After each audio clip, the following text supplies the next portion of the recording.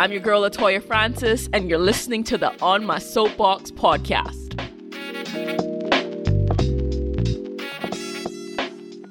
Hey guys, welcome back to another edition of the On My Soapbox podcast, the place where I come to be unfiltered and unadulterated on matters that might not be popular or might even bring some opposition. But this is my soapbox, and these are the things that I am passionate about. This week, I'm on my soapbox bringing to you my thoughts on self-preservation. And again, on this episode, I am not alone.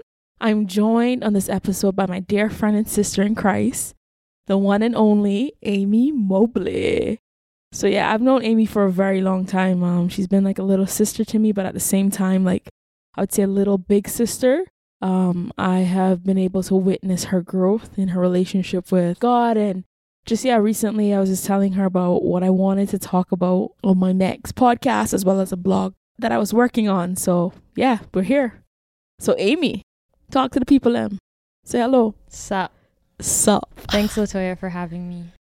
Yeah, when Latoya started talking about self-preservation to me about her podcast, it got me really excited because I think it's a very broad topic and a topic that is relevant to all of our lives and plays a vital role. Like the way that we view self-preservation, I think plays a vital role, especially for believers. So I'm excited to unpack this. Cool. So when you say, you've talked about, your excitement around talking about self-preservation, but if you had to say or give a definition of what you think that is, or even the first things that come to mind when you think about self-preservation, what are those things that come to mind? Yeah, so like I said, I do believe more than ever that, especially if you're a believer in Jesus, your views on self-preservation can be the life or death of your faith journey. And I say that, one, because I think that I've experienced that in my own faith journey, in ways that I've tried to preserve myself and ended up losing myself in the process of doing that. But secondly, I also think that there is a defining line that separates how we as Christians approach this topic and how the world approaches it. I think in the world right now, it's a big trend to put yourself first, to love yourself first. That's just a massive thing. Like if you're on Instagram, you're seeing all these, graphics about like putting yourself first and loving yourself, and self-care is like this massive trend now. And it's not to say that those are bad things, but I think as Christians, we have to be careful, how we let that infiltrate our lives. So true. Yeah, those hashtags, me first, or putting myself first, and especially I think coming up to a new year where everybody's going to have these resolutions of, if you weren't with me in 2020, don't think you're going to be with me in 2021, on to bigger and better things. It's definitely, at least for me in the season, when I think about self-preservation, it definitely is a hot topic where I feel like you have to, as a believer, you have to know where you land on this topic. Because like you said, there is a dividing factor of what the world sees it as and what Jesus says it should look like. Right. Yeah, for sure. I do think in my own life, I've seen ways where not seeing the defining line, not seeing the difference of what Jesus says about it and what the world says about it, because it's very easy to slip into. Yes. And it's not necessarily a bad thing, because how can you see caring about yourself as a bad thing? True. Putting yourself first, that is a very appealing, that's a very appealing thing for someone to tell you to do. And it's very easy because we do it automatically. We want to put ourselves We're selfish. first. Exactly. So it's definitely very important. And I've definitely slipped into that. And I think all of us do at some point. So yeah, is there, we can talk on and on about, what we think self-preservation is and what it means to us personally. But is there a working definition that, we want to have for the people so that they know what we're really talking about? Yeah, I think where we're at with that working definition is when thinking about self-preservation, we're looking a bit more so on the preservation side of what that actually is. And the definition that we're working with is preservation of oneself from destruction or harm, a natural or instinctive tendency to act as so to preserve one's own existence, right? But even with this working definition, one can say just from face value, there's a lot of things that is very contradictory to what the Christian life is about. Right, for sure. Right? So maybe we want to look at some verses that we feel like speak to this idea of self-preservation and how that stands either in contradiction or just as a separate way of thinking about that idea. Yeah, definitely. And, even if you look at the definition, it uses the word natural and the words instinctive. Yes. And so, you can I can already hear, the scientists and the people on kind of like the Big Bang side of things, evolution, saying that this is just the way that we are. This is the way that we were made. You need to just accept that about yourself, that, to preserve your own existence, that's a part of the way that life is. It's this idea of survival of the fittest, right? Yep. So to survive, you need to make it. You need to do whatever it takes. And, if you got to cut corners, then it is what it is. Yeah, right? So definitely, there are some contradicting things that definitely contradicts with scripture. So yeah, let's look into that. So the first scripture that we found when looking at this topic was Philippians 2, verse 3-4. And it says, do nothing out of selfish ambition or vain conceit, but in humility consider others better than yourselves. Each of you should look not only to your own interests, but also to the interests of others. Ooh. Right. Ooh. That's hard even for me to read. Yeah. Because there are times, because I think for me personally, in a lot of ways, for whatever reason, I do consider others better than myself. And that can often also be very detrimental because, if you're doing that, not knowing that your identity is found in Christ and not knowing your value and your worth, if you're not considering others better than yourself from that place, then you're going to end up losing your self-worth and thinking others are better than you. So there's definitely it's a touchy topic because there's a lot of ways you can go with it. But scripture is clear. It's clear. Consider yourself. It says in humility, consider others better than yourselves. And even when I think about self-preservation, a lot of times it's like this idea of when I'm in a situation where I am uncomfortable or I feel like I deserve better or I feel like I don't want to be in pain or I don't want to suffer in order to. I have found myself saying this a lot, especially in this season, this idea of, for my own mental state, for my own peace of mind. But then again, it's like, okay, it's like finding that balancing act, Yeah, for sure. What's the next verse? So the next verse is Matthew 20, verse 28. And it says, for even the Son of Man, which is Jesus, came not to be served, but to serve others and to give his life as a ransom for many.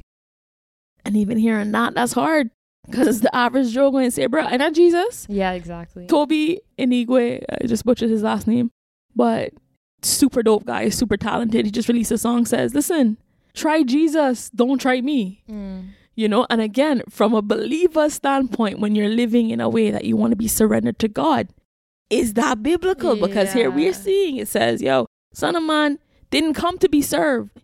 King of Kings came not to be served, but to serve others and to give his life as a ransom for many. So who am I? Yeah, absolutely. And I think for sure what you're saying, if we realize the magnitude of what this means, in this side of the world, in this Western hemisphere, we grow up with this idea that, Jesus is God and Jesus came and we celebrate Christmas and I was Mary in the nativity scene at church and, all this different stuff. And so we're constantly we're almost desensitized to the fact that Jesus is God. God was in heaven, in perfect peace, in authority, in control. You know what I mean? And he interrupted all of that to come down for what? Not to be served as he deserves. And oftentimes that's what we say, right? Yeah. I deserve better. Exactly. You said what to me? I deserve better. Don't speak to me like that. You know what I mean? And when people really do, we really believe we deserve better. When people speak a certain way, how do you not respond? Yeah. So. Yeah, man. Another verse that we found on this topic as well we wanted to talk about was Matthew 16:24-25. And this one says, and we actually have a commentary to go along with this one that we thought was super like interesting, but also just captures a lot of what we believe Christ's stance is on this idea of self-preservation. Matthew 16:24-25 says, then Jesus told his disciples, if anyone would come after me, let him deny himself and take up his cross and follow me. For whoever would save his life will lose it. So, paraphrase, whoever will try to preserve his life, self-preserve, will lose it. But whoever loses his life for my sake will find it. And the commentary that we found, I think is like it was called the Forerunner commentary. And it says, everybody has a natural inclination to avoid suffering and pain. And this is not necessarily wrong. There is a drive within all of us to preserve our lives and to extend them. There's a drive within us to preserve our lives and to extend our lives. Self-preservation, it is said, is the first law of the universe. And so we desire to ensure that we do all that we can so that we do not suffer any pain. On the other hand, in this verse in Matthew 16:24-25, it seems that Jesus is counseling us that somehow this drive for self-preservation, for self-satisfaction, for comfort, has to be pushed from the forefront of our lives and into a secondary place. Man, and that's so true. Yeah. It's so true. Even, we're talking about pain, the fact that we all want to avoid pain and suffering, which means, first of all, it means we all experience it. Yes. We all live in a fallen world. We're not exempt from pain and suffering. Even if you're a Christian, there might be some people that believe like, oh, well, if you're a Christian and you're on God's side, then you might think, oh, no, God's got me. I don't have any problems. I don't have any trauma. Nothing happened to me. I'm good. I got God. I'm good. And just avoid it. And that's their way of avoiding their suffering and pain. But the fact is, whether you're a Christian or not, especially if you're a Christian, really. Yeah. Because, the Bible is clear on what the Christian life looks like. Mm-hmm. And it is riddled, completely riddled with pain and suffering. Look at all of the disciples and the apostles and the pain and suffering that they went through. So, there's just no way around it. You think about all of the pain and suffering we fight to avoid. That brings me to addictions. Yes. And, this even in some way ties into the world's definition of loving yourself. Because, a lot of the loving yourself and self-care that I've seen that comes from the world is very centered around like going to therapy and making therapy a normal like event. And, I guess not making therapy this stigmatized that thing that it has been. Right, exactly. Yeah. And so, there's definitely a place for that in the Christian walk. But man, I think it's so important for all of us, to be thinking about what causes us pain and suffering and what are we doing to avoid it. Yes. And why. Yes.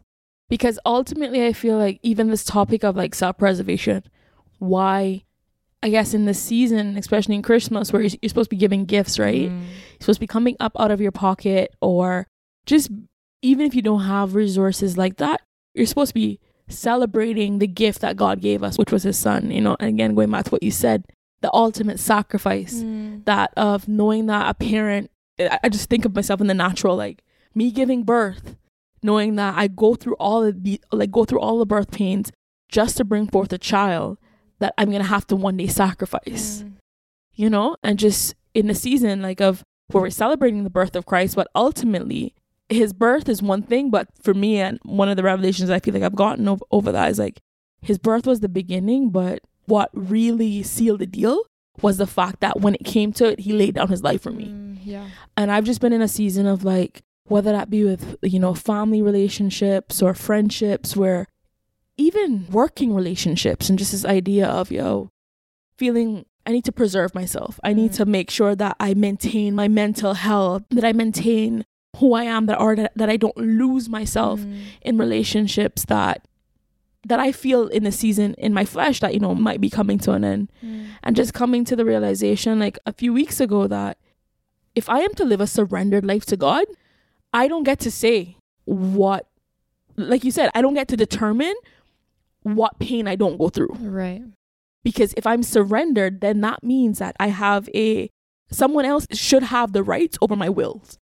Or not my wills, but my will. Singular, right? And so for me, it's just like coming to this realization of, well, thinking, and at the time, it didn't seem like it was the easiest thing, because it was making decisions that were hard and that were hurtful, and like, changing mindsets and stuff like that. But it's coming to this realization that actually maybe me wanting to say, you know what, I've had enough of that, or I have enough of this. Maybe that is me wanting to escape pain and suffering when God has called me to that.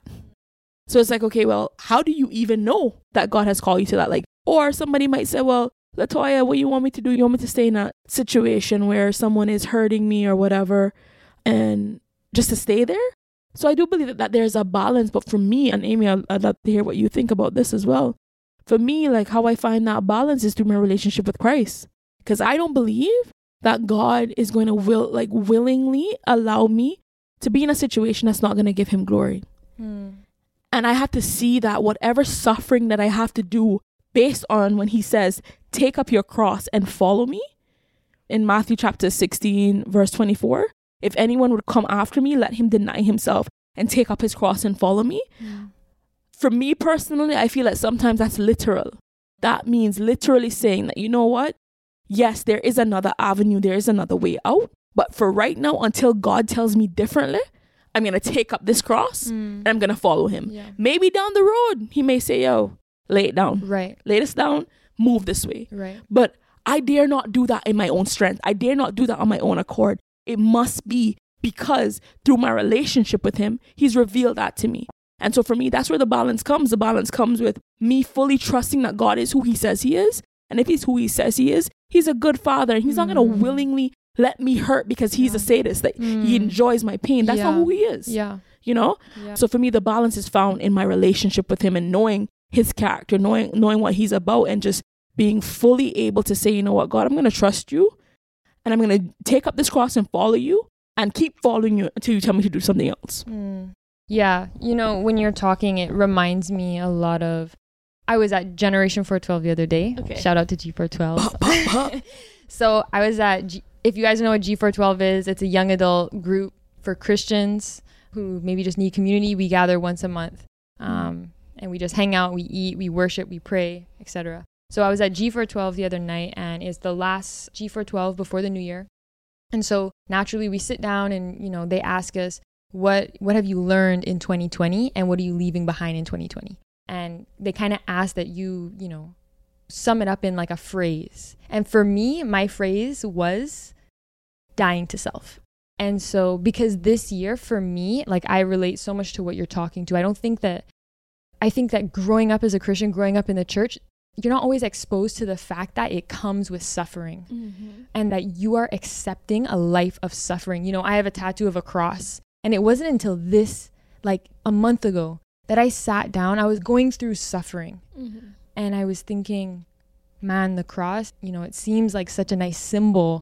But man, I looked at it and I was like, that is an instrument of death that I just put on my body. And people don't see it that way. People just kind of, like I said, it's so desensitized. And I was just looking at it and I was like, dang, that's a symbol of death. And it really, really hit home for me because like you said, I feel like in this season, God has really shown me that I need to take up my cross. That now is my time to take up my cross and follow him. And that the more that I try to avoid the pain and suffering that comes with submitting to him, the more pain and suffering I'm going to cause on myself. Exactly. And it's going to last a whole lot longer, because when I deny Christ to accept myself and put myself first and put my desires first, suffering lasts a whole lot longer and eternity longer. It really does. If you go to the extreme, an eternity longer. Yes. If I choose God, then suffering lasts for a night, but joy comes in the morning, right? Yes. So I definitely relate to what you're saying, and I think that. And I also think it's like a call to obedience, right? Yeah. Oh, absolutely. Because I feel like if we, just like you said, if you're obedient and do what you're asked, like what is asked of you, the journey that you're going on or the time frame that you're working with, you know, is a lot shorter. But if you decide that, you know what, forget that, I'm gonna live my life and do me, like, you know, without being insensitive, even what we've seen in the media hearing came on where someone was in prison for 4 months, right? Where if you stayed home for 2 weeks, right? Exactly. You know, it's just this idea of not trying to fast forward it, not like you said, not trying to cheat the system, but just being obedient and just trusting God. Yeah, and I think that trusting God, you know, I think a part of beating the system in a human's life, it's all of these toxic traits that we acquire during our lives. Say some more about that. So, you know, this is a bit extreme, but addictions, that is a kind of a cop-out of, you know, trying to get out of what you're feeling in the moment. Yes. I don't want to feel pain and suffering. I am just going to drown it out right now. Yeah. And, you know, sometimes for all of us, it's not that extreme. Sometimes it's we go to certain people to drown out whatever we're feeling. Yes. And those might look like healthy relationships or feel good or whatever it is. But the fact is that if you are going to anything else except God. It's not going to end well. It's a cop-out, yeah. And like you said, it's going to build a cycle that you find yourself digging a deeper hole, a deeper ditch. But even like we were talking about, like, you know, where self-preservation can be in opposition to God's will. Like an example that we talked about too in preparation for this was this idea of Esther. How, like, you know, here we have the Jews in hot water and Esther is in the palace. You understand? Like, Mordecai, her uncle, says, yo, listen, this man out here trying to murder us. What you about to do? And she was just like, I'm not going to the king, you crazy? Yeah. Like, he about to kill me. I'm not seeing this man in days and you want me to go up in his face? Like, I'm not about that life. Yeah. And in doing that, she was trying to preserve herself. Right. Yeah, absolutely. But then we see that when she actually was obedient to the request of her uncle and go through that process of, okay, actually, you know what? Tell Mordecai, fast for 3 days. I'm going to be fasting and I'm going to go. And if I perish, I perish. So you see when the idea of self-preservation died, what she was able to do for her people. Right, yeah. Right? But even at the risk of, like I said, yo, King Xerxes could have been like, yo, I'm not called for you, where you come from. Like, yeah, exactly. But I think the difference is that it was an act of obedience. And I also too think that story to me shows the benefits and even like a beauty behind when we decide to follow Christ and deny ourselves. Yeah. You know? Yeah. And there's no, like, one of the greatest things about obeying God is that there is no losing. Exactly. You know? There's like literally no losing, because in this example with Esther, she goes to the king. She's at high risk for being banished, killed, you know, everything.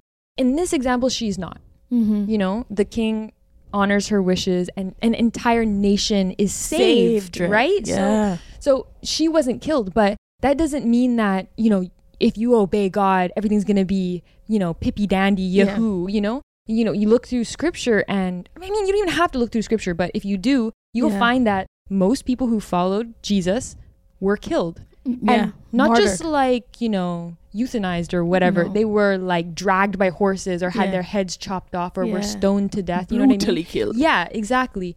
And, you know, I was watching, and I was telling Latoya this earlier, I was watching a documentary about missionaries, and, you know, one of the missionaries that was being, or she wasn't a missionary, she was a Christian. She was a Muslim background believer. And so she was a Muslim. She converted to Christianity, and they interviewed her and they asked her, you know, how do you love your enemies? How do you put yourself in this position, like, and you're obedient to God? God told you, talk to these people or love these people, love your enemies. How do you do that when they're raping you? Yeah. And she said, I gave up my family. I gave up, you know, everything that's comfortable for me. I gave up my own nationality, feeling comfortable in my own home, because she's not accepted anymore. She doesn't have a family anymore. You know, maybe she doesn't even have a job anymore. And she said, when they're raping me, I will pray and tell God, now I offer up my body as a sacrifice. And it's just... Yeah. None of us are ready to submit to God like that. None of us are, like, most of us aren't even ready to hear stories like that, because it's insane. But the thing is, to her... They said that she said that with joy. Like, man, look what Jesus has done for me. I will willingly do it. Yeah.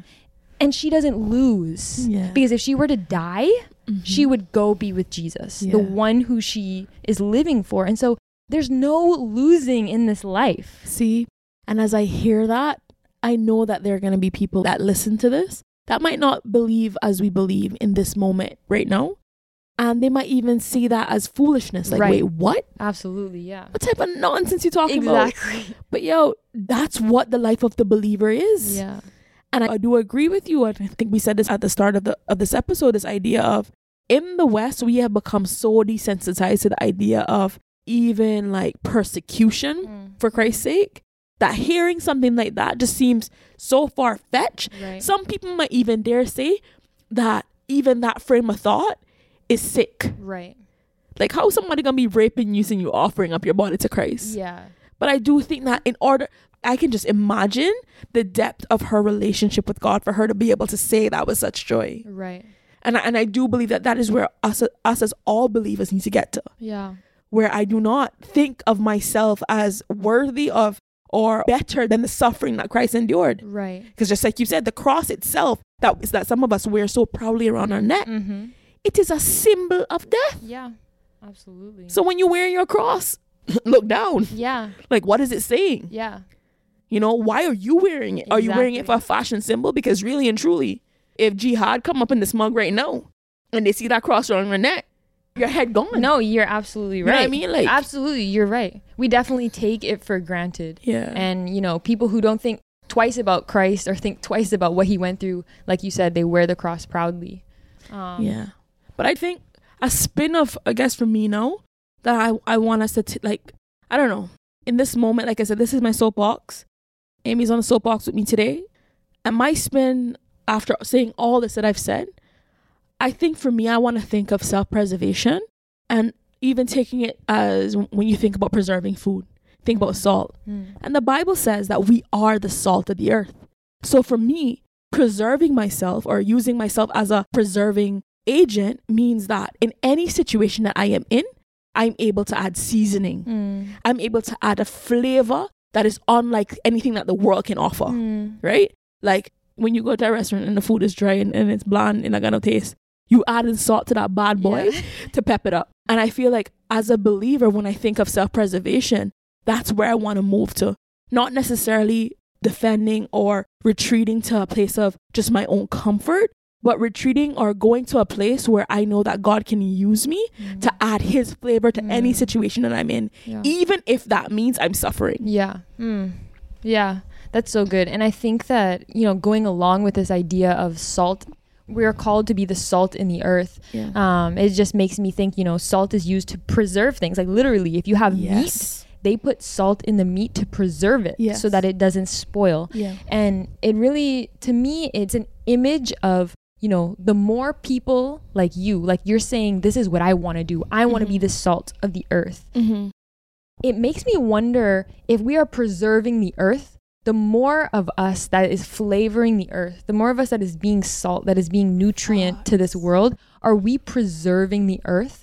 And I think about the story of Abraham with Sodom and Gomorrah, and Abraham pleaded. He pleaded with God, if you find just one person. And it takes that one piece of salt to plead with God to preserve.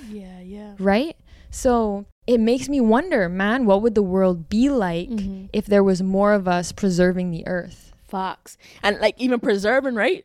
Let's even go a bit as we get ready to, like, you know, wrap it up, but let's go a little bit even deeper, because when you think about preserving the earth, practically, what does that look like? So for me, where I'm at in my life right now, I believe that means that as Christians, we need to aspire to be the gatekeepers. Because I think a lot of times as Christians, or even in the conversations that I hear in the church, people, it's almost like we don't have faith enough to believe that God can use us in big ways. Yes, he uses us in small ways, and we should take glory and take pride in that. But the idea that if I'm going to help to preserve the earth, I need to be in a position where I have a say in what happens in the earth. Right. So even thinking about the political arena, thinking about the arts and the media, you know, thinking about education, like thinking about different social justice related areas as well. Like, if I am to preserve the earth, if I am to have a flavor in the earth, I need to have a position to do that. You know? Yeah.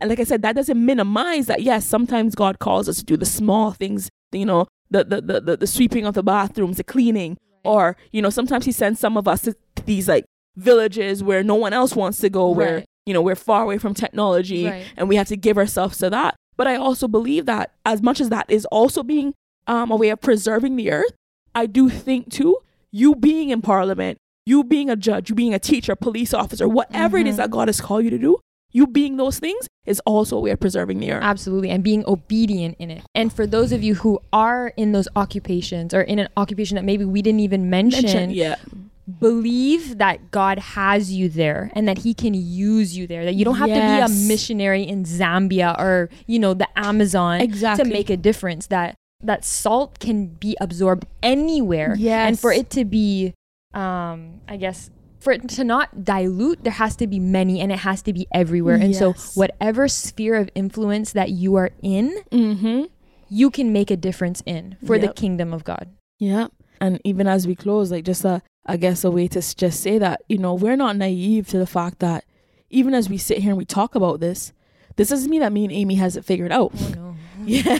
Like we said at the beginning, we had a working definition, working document. Anything working means that it's not finalized. We're still trying to come to the place where, you know, we get a total full revelation on it. Yeah. So even as we leave, we know that some of you might not know what that looks like. But we do believe that this topic of self-preservation is one that, regardless if you know that if you're supposed to be in politics or a teacher or working at KFC or whatever it is that you're doing, we do believe that this topic or this concept of self-preservation is so pervasive in all of our lives that is something that we can all come around. So Amy, what do you want to leave the people with? Yeah, so I mean, I guess as we close, we want to challenge you guys. What are some ways that you find yourself trying to self-preserve? But from a place of selfish ambition. There are some of us that are naturally inclined to be a little more selfish. And so for those of you, what ways are you trying to self-preserve from a selfish place? Because as we talked about, there's a place where you can self-preserve out of health and just being well. And then there's a place that you can preserve yourself from a place of selfishness and me first and I deserve better and whatnot. And so, you know, be honest with yourself. Ask yourself that question. And then, you know, there are also some of us that we have a habit to put others before us and put ourselves at the bottom all the time. And that's not healthy either. And God doesn't want that for you either. There's definitely a balance. And so if you are more inclined to do that, what ways are you self-preserving that is detrimental to your health? Because God also sees value in you. He created you with a purpose and you have worth. And so, you know, never think that someone else is worth more than you are. So those are just some questions that we want to leave you guys with and challenge you guys with. Yeah, man. And if you want to reach out to us, you can email us at francisdreamer with an ER at gmail.com. So that's FrancisDreamer at gmail.com with your thoughts and comments. Or you can reach out to both Amy and myself, and Amy is on Instagram at Amy Mobley, which is AMYMOBLEY_. And I am at Francis Dreamer, DREAMA. And this information is going to be in the description. So you have to worry about like pausing and writing down. It's just look below. It's below. All right, guys. So as you go forth this week or whenever you listen to this podcast, we just pray that your interpretation of what self-preservation is not informed from a selfish point of view, but from one where not only God is being honored, but you are looking to honor others as well as you honor yourself. All right, that's it. Later. Bye. Thank you for listening to the On My Soapbox podcast. I'm your girl, Latoya Francis. Until next time, stand for something or fall for anything.